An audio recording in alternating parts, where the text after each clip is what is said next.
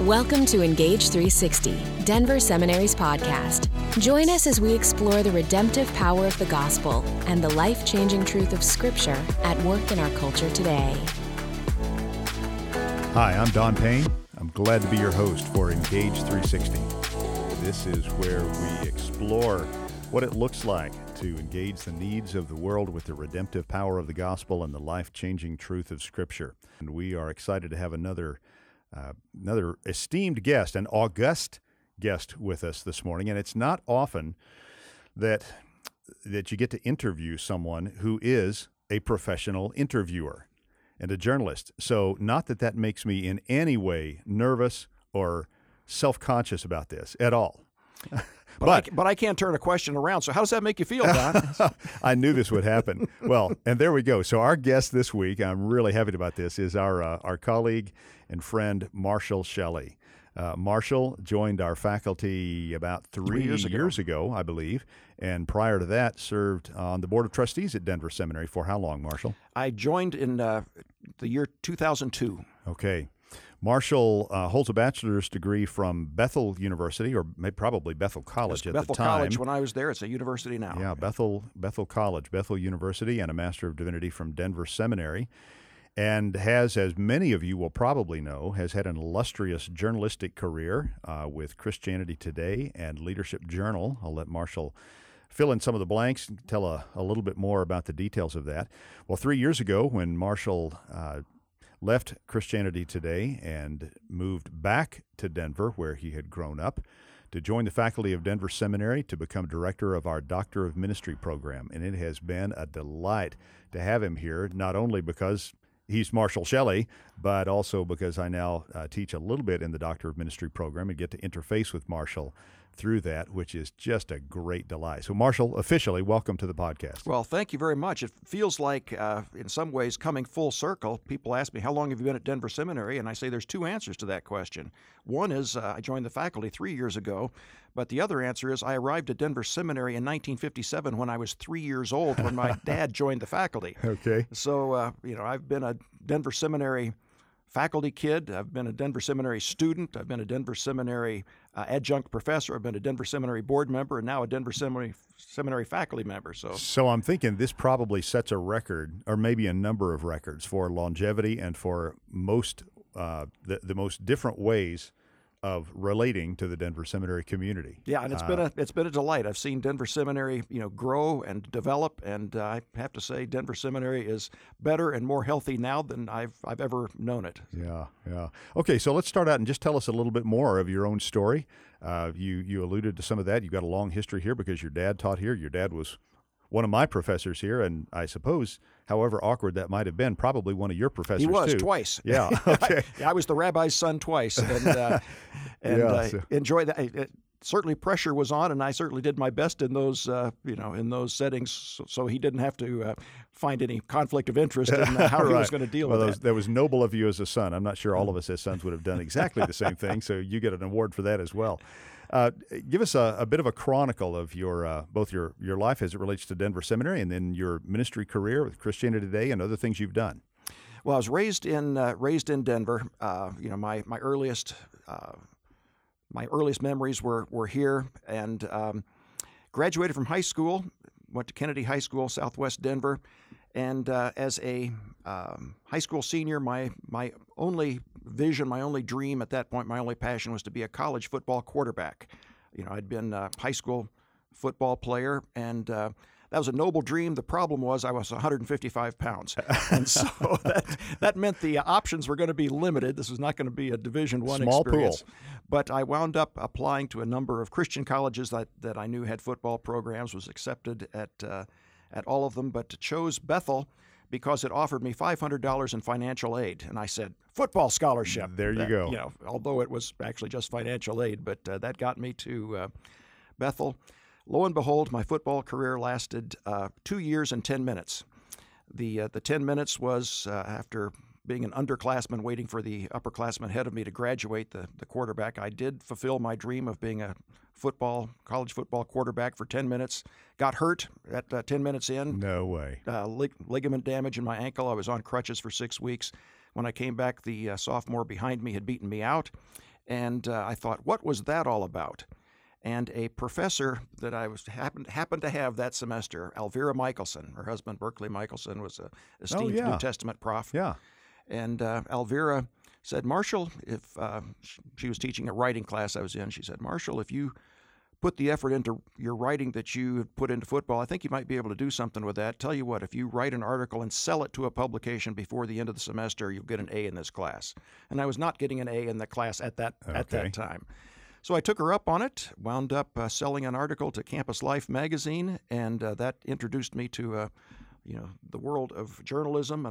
And when one dream was taken away, the whole football thing, another one was opened up. This idea of using writing abilities and opportunities to make a contribution to the kingdom and earn a living, and it developed into a eventual career.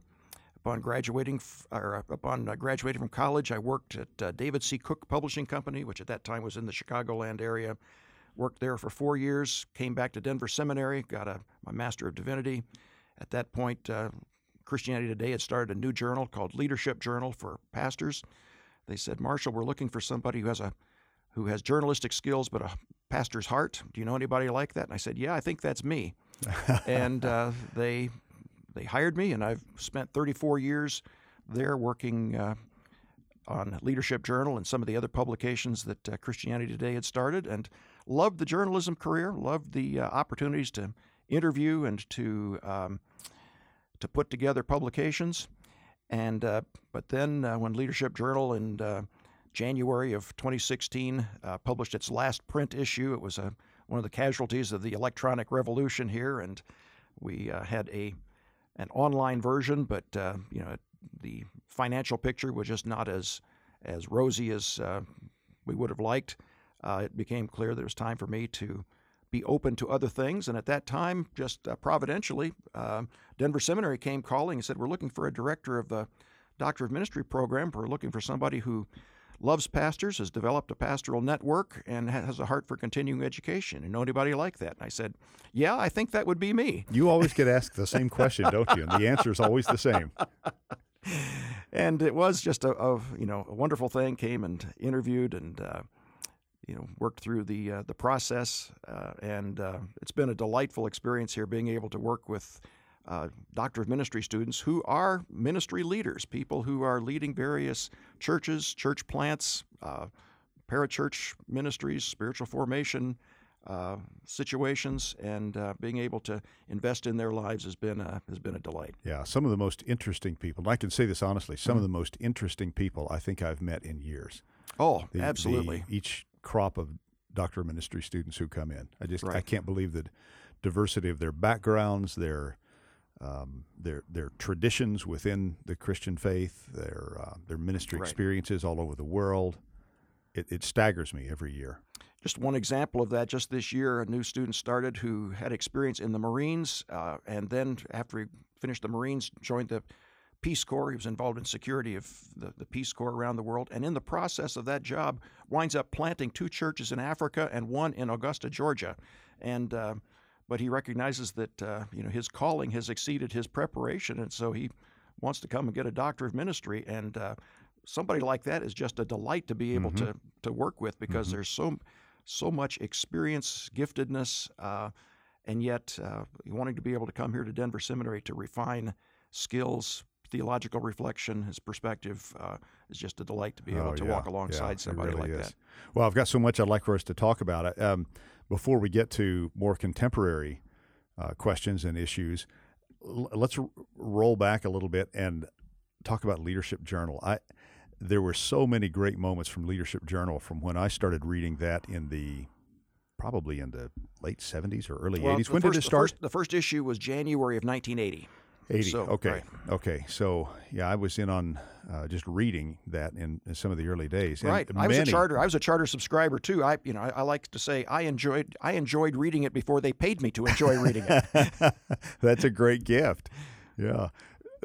This is going to show how shallow and superficial I am, but my greatest memories of Leadership Journal were the cartoons. Oh, yeah. Yeah, people say they read it for the articles, but no, we all know. We're all lying when we say that. Now, I mean, the articles were very impactful in many cases, but I can hardly remember a single article. But, man, the cartoons were the best.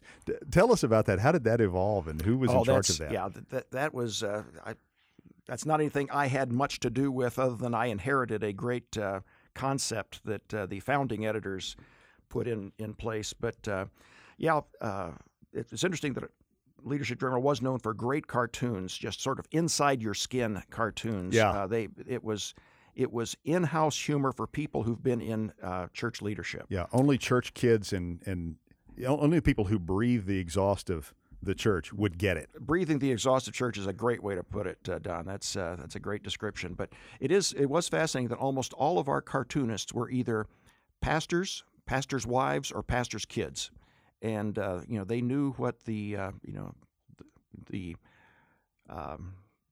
underbelly of ministry was like. I think of one cartoon, pastor sitting in the corner of a boxing ring, up in front of the congregation, and the caption is, sometimes he sets aside his regular sermon and wrestles his personal demons. And I thought, I've watched some wrestling with personal demons, and as I've listened to certain sermons, and realized, there's a lot going on beneath the surface on this one. Yeah, and so I just appreciate the insight of the cartoonists. What were a couple of other favorites of yours, if you have them ready at hand? Let me see. There's one pastor sitting behind a desk, and two new staff members are in front of him, and he says, "Consider this place a theocracy, and I'm Theo." I remember that one. Yeah. Oh, gosh, yeah. That's great. Yeah. Anyway, so how did you develop such a heart for pastoral ministry through a career as a journalist? Now, obviously, you grew up in a Christian home, and your dad was actively involved in ministry. But you've been kind of on the front lines of pastoral ministry and probably other forms of ministry as well. But on the front lines in a way that many people don't get access to those front lines unless they, in fact, are a pastor. Well, I'd have to say it does begin with being raised in the home of a seminary professor who taught church history. And conversations in our house growing up tended to be about either church history or about sports. And so, given my age, that meant sports always won out. Well, right? that meant that Martin Luther was usually followed by Mickey Mantle and Roger Maris. Okay. Is what it was. Okay. But I reckon Dad did a great job. Dad was, church history prof, but who was clearly committed to the health and vitality of the church.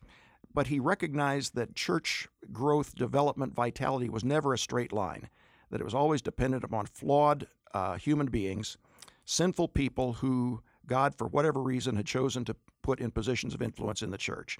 And I just found that fascinating.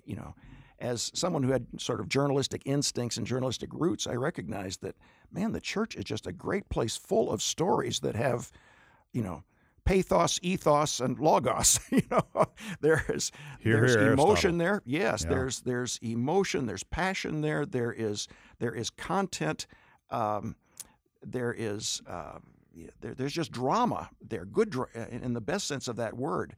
And God uses stories of hopeless bringing redemption to hopeless and broken situations throughout history, and also stories of tragedy and destruction. Mm-hmm. I mean, it is a fully embodied, a full-bodied story of the church throughout the centuries that I just sort of became fascinated with it. I enjoyed historical fiction, and church history was as good a historical, not fiction, but reality as any of the historical fiction I was reading about. The Leatherstock, James Fenimore Cooper and Natty Bumppo and the Deerslayer and all of that. I love that kind of fiction, but they got nothing on the church. Reading church history, you're thinking, my goodness, this is the same sort of drama. Right.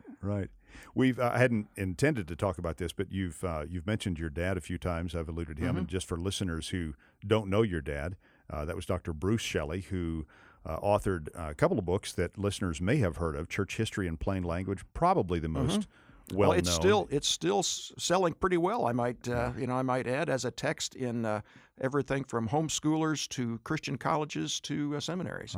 And then also he wrote a smaller one called Christian Theology in Plain Language. That's correct. Maybe not quite as well known, but right. Still just he had a great angle on those things, how to boil what are often esoteric and overly technical academic concepts down and to make them accessible. He told history as a story, as a narrative. Each chapter of Church History in Plain Language begins with the screenwriter's trilogy here.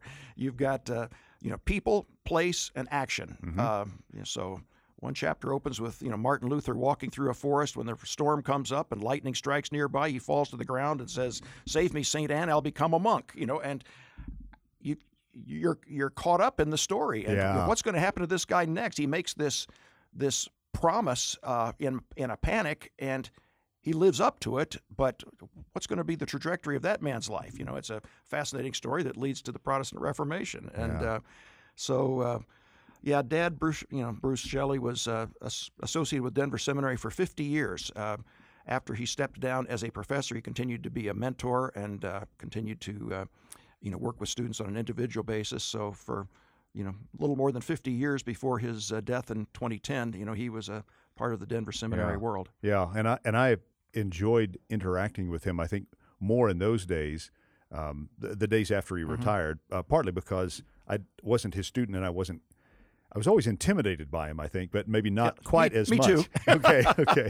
He was when I was a student, he was probably one of the most excitable people I knew. I do remember a moment in class one day when he was talking about a writer from another era, Henry Scougal, and the title of a book by Scougal, The Life of God in the Soul of Man. And the title of that book got your dad so excited he was literally jumping up and down in class. I would believe it. Yeah, he brought energy to the classroom in a way that, at least at that point, was pretty unusual. More teachers now are bringing some energy into the classroom, and I'm grateful for that. But at that time, I think Dad realized that history had a bad reputation of history of being boring. It was just all about dates and movements, and he realized he had a job to do if he was going to actually impact people with the power of understanding history. So, he brought his whole self to the classroom. Yeah, he did. I loved that. He did. Now, you wrote a book. I mean, I think you've authored several, 2 or 3. Yeah. I don't know if it was your first, Well-Intentioned Dragons. Was that your first? No, it wasn't my first, but it was certainly the best known of anything that I've done. Yeah, it was actually written back in 1980. The first edition was 1985, but a fascinating story. I was sitting with my 2 bosses at Christianity Today. We were having lunch one day, just talking about the need at that time for Leadership Journal to have more than just a publication. He said, "We need a book line," and so we started talking about what could we publish that hasn't already been published 15 times. And one of my bosses had been a pastor, and he said, one of the things that has always fascinated me is that conflict in churches is usually driven by people who don't think they're being problematic, although they are. They think they are being faithful. They think they are serving the Lord, but they just wreak havoc in their wake. And my other boss, who's a little more literary-minded, he said, "Yeah, they're just well-intentioned dragons." And we just paused. There was just silence. We said, "That's it. That's exactly it. Who could write that?" That's the title. Who could write that? And they both immediately turned to me. Once again, you said, "I can." Yeah, I think that would be me. Same answer. And and that became a fascinating 9-month journey of interviewing church leaders from all different denominational backgrounds, from Anabaptist to high church to church plants to all sorts of.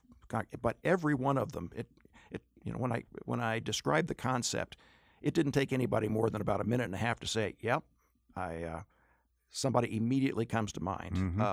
Anybody who's been in ministry more than an hour and a half has had an experience with church conflict, serious church conflict, and almost always the people involved on both sides see themselves as being faithful to their understanding of Scripture, faithful to the calling of God on their life, and it just leads to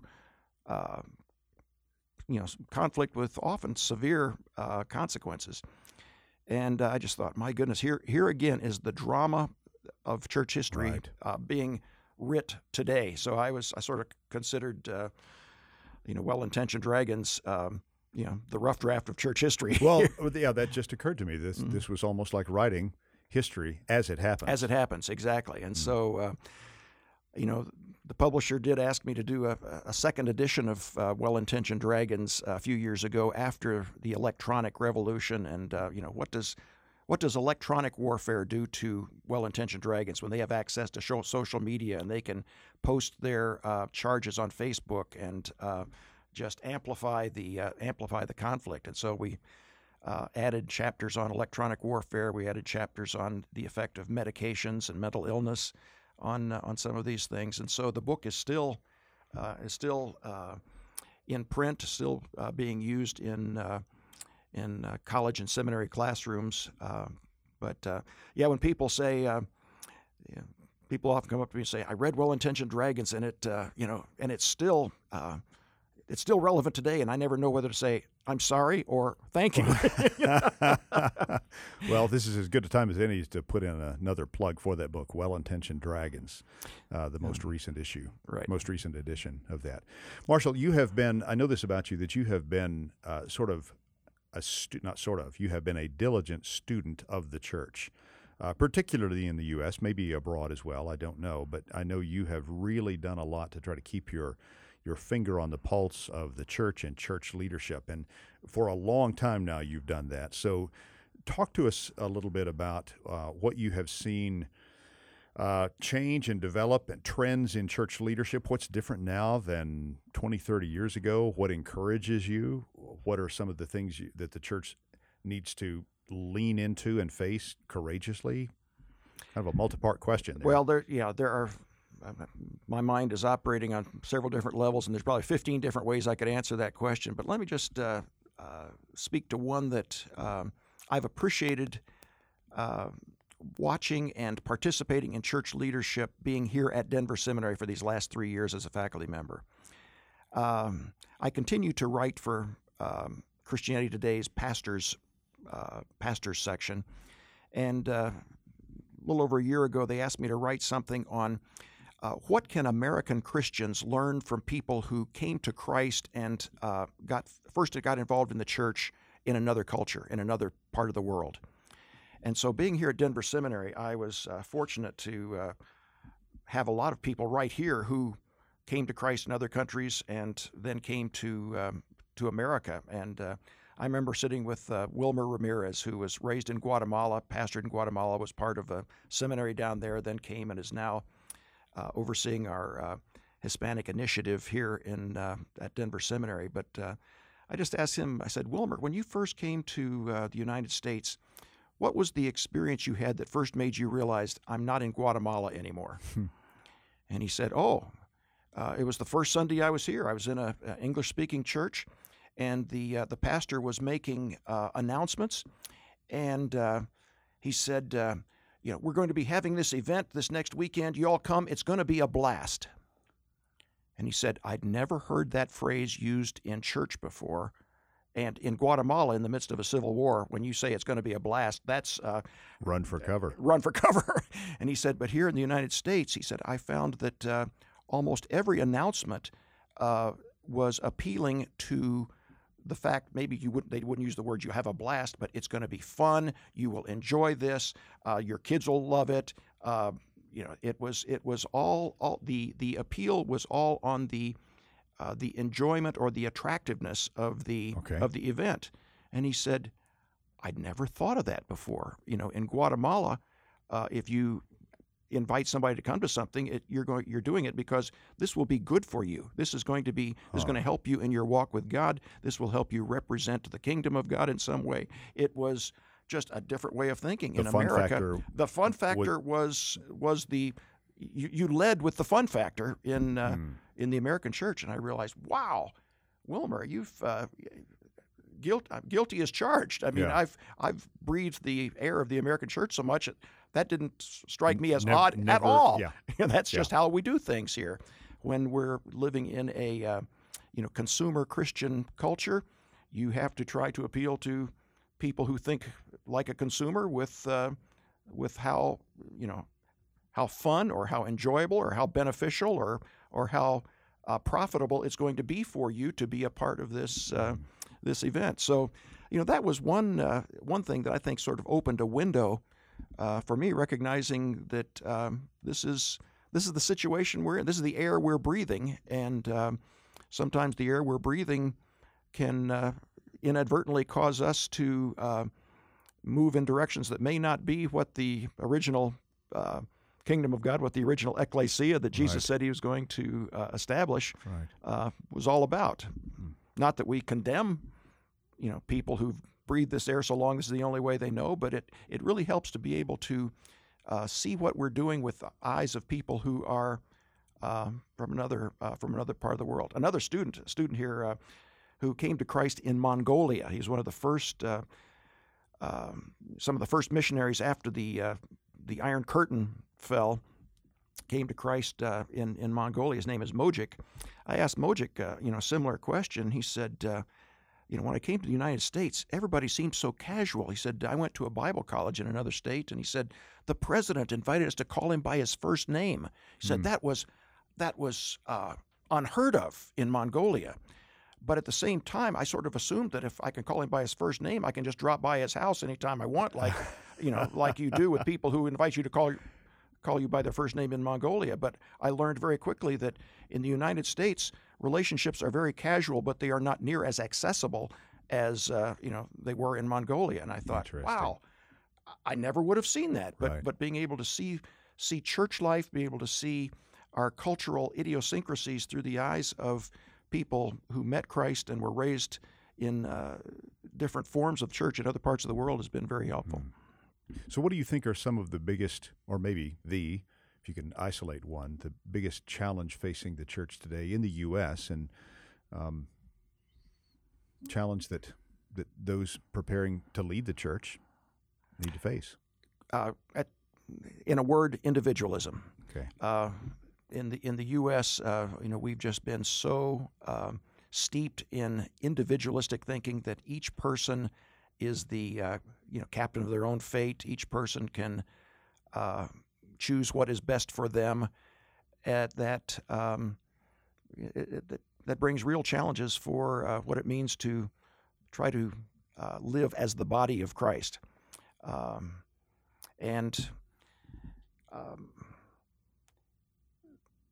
Oftentimes in a consumer culture, which I've referenced before, what's the old saying? The customer is always right. And when you bring that kind of attitude to church, it really is a challenge for us to be able to talk about the authority of Scripture, or talk about the primacy of being the body of Christ, not just the individual fingernail of Christ. Yeah. And so in the United States, it's a challenge for us to be able to subsume personal preferences, to be able to subsume our individual wants, desires, and our wish lists in the service of something much larger than our own individual preferences.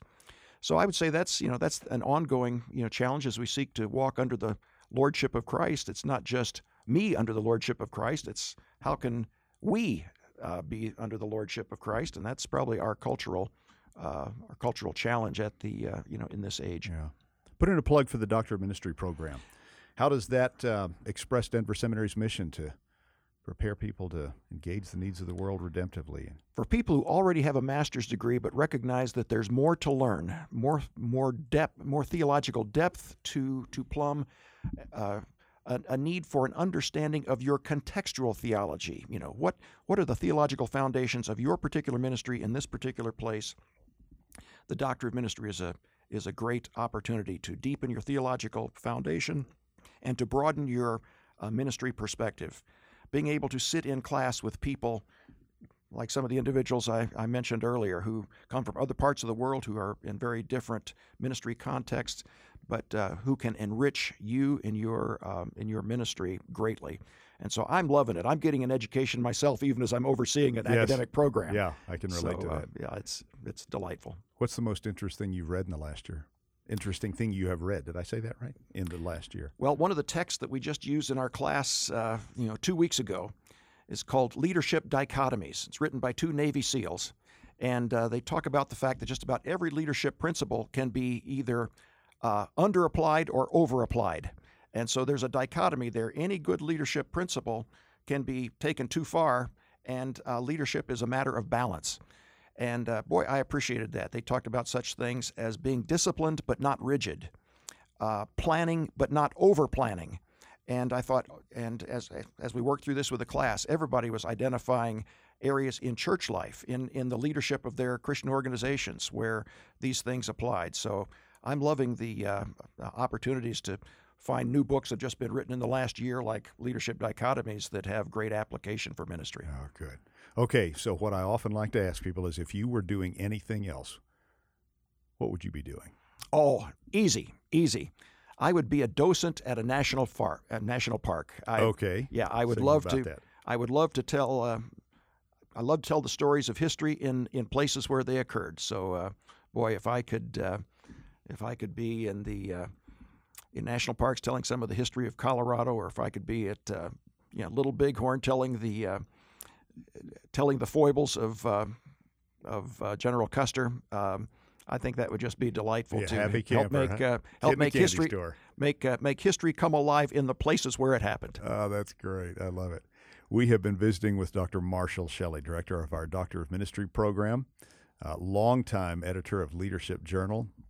What a delight, Marshall! Thanks for carving out time to be with us today. Well, thanks. It's fun to be here. Yeah, this is Engage 360 from Denver Seminary.